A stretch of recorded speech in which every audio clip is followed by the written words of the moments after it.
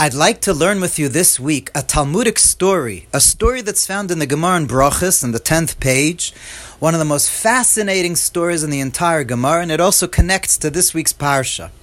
But to be able to really appreciate the story, there has to be a little historical background. Again, some of you might know this, some of you might not. So the story is about two great figures in our history, and that is the king, Chizkiah, HaMelech Chizkiyahu Melech Yehuda, the king of Judah, Chizkiah.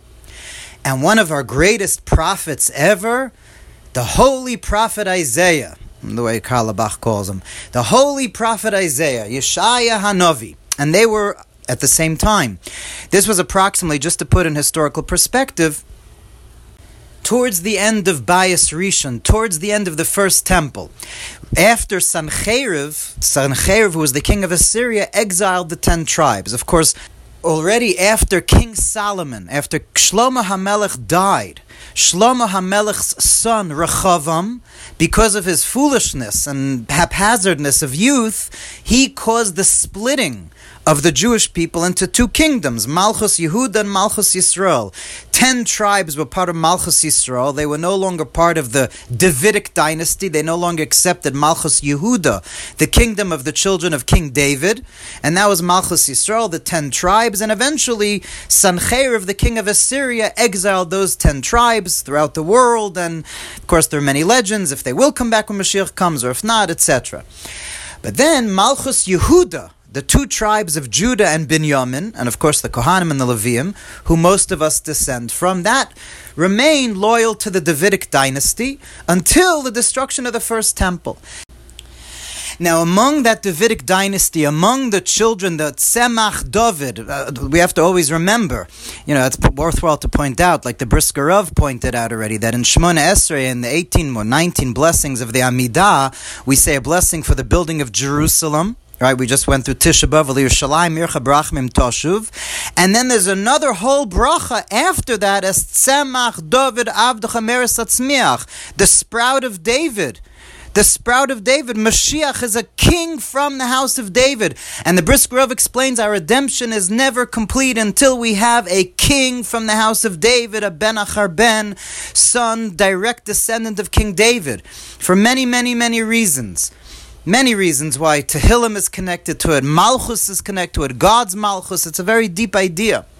King David is the 4th leg of God's chariot, like Nachmanides, like the Ramban says. We have Avram, Yitzchak, and Yaakov, but every chariot needs a 4th leg, which is King David, which is the kingdom of King David. So anyway, so among those kings of the Davidic dynasty, some were righteous, many were evil, many were wicked, and many were wicked to the extent that the kings, because every nation is affected by its leader. So the kings, I'm not going to get political again, so the kings of the Davidic dynasty, those kings caused eventually destruction of the first temple because they caused idolatry among the Jewish people.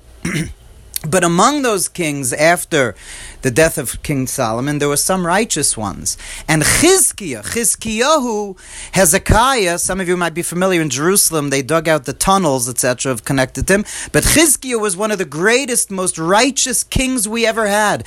The Gemara speaks about how well-versed in Torah learning, in the intricacies of deep Talmudic learning, even children, everyone was in the times of Chizkiah. He made the whole Jewish people well-versed in Torah learning and really righteous. He was a really holy, righteous king. In fact, the Gemara in Sanhedrin, it's actually a very Hasidic Gemara, the Gemara in Sanhedrin says that Chizkiah was worthy to be Mashiach. He was so righteous, he could have been Mashiach, and the reason he wasn't is because he never sang songs to God.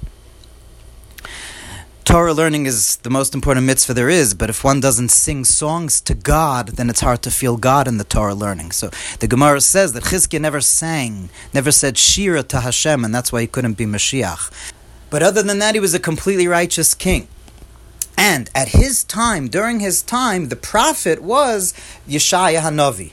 The prophet Isaiah, the holy prophet Isaiah, he was the one saying prophecy at that time. Now, just to show how politics, especially politics between Jews, didn't start recently, but goes back, and even when it comes to one of the most righteous kings in history and one of the most greatest prophets in history, there was great politics between Chizkiah and Isaiah the prophet. There was such tremendous politics that the rabbis teach that God had to make Chizkiah sick. And the politics was because neither one wanted to be the one to visit the other one. Each one held that the other one has to visit them. The king Chizkiah held that a king, of course, obviously they had the Torah perspective, they were talking in Torah language, and of course Chizkiah and Yeshaya, they takamented for Torah. Their covet, their honor wasn't their own honor. They were completely buttal, they were nullified to God, they were completely within Hashem. But their honor that they felt they were protecting was because of God's honor. So Chizkiah said that a king shouldn't have to visit a prophet should visit a king. And Yeshaya said, no, what do you mean? A prophet is higher than a king should visit a prophet. So neither one wanted to visit the other one until Hashem made Chizkiah deathly ill. Deathly ill to the extent that Yeshaya had no choice but to do the mitzvah of Bikur Cholim and visit the king Chizkiah. And here's where the Gemara picks up. At this fraught time in our history when the prophet Isaiah visits Chizkiah, who politically didn't get along until then. And then Chizkiah says to Yeshaya Hanavi, what did I do to deserve this? Whatever the politics was that caused this, but obviously nobody could get sick unless they deserved it. So Chizkiah said to Yeshaya, what did I do? Why do I have this illness? And Isaiah's prophecy, Isaiah's message to him from God was, because you never got married. You never got married. Chizkiah was such a righteous king, and he chose to remain celibate. He chose to never get married until that moment. But Chizkiah looked to Yeshaya and he said, I had a very good reason not to get married. And we'll learn that the reason is Mitzvah Shem tomorrow.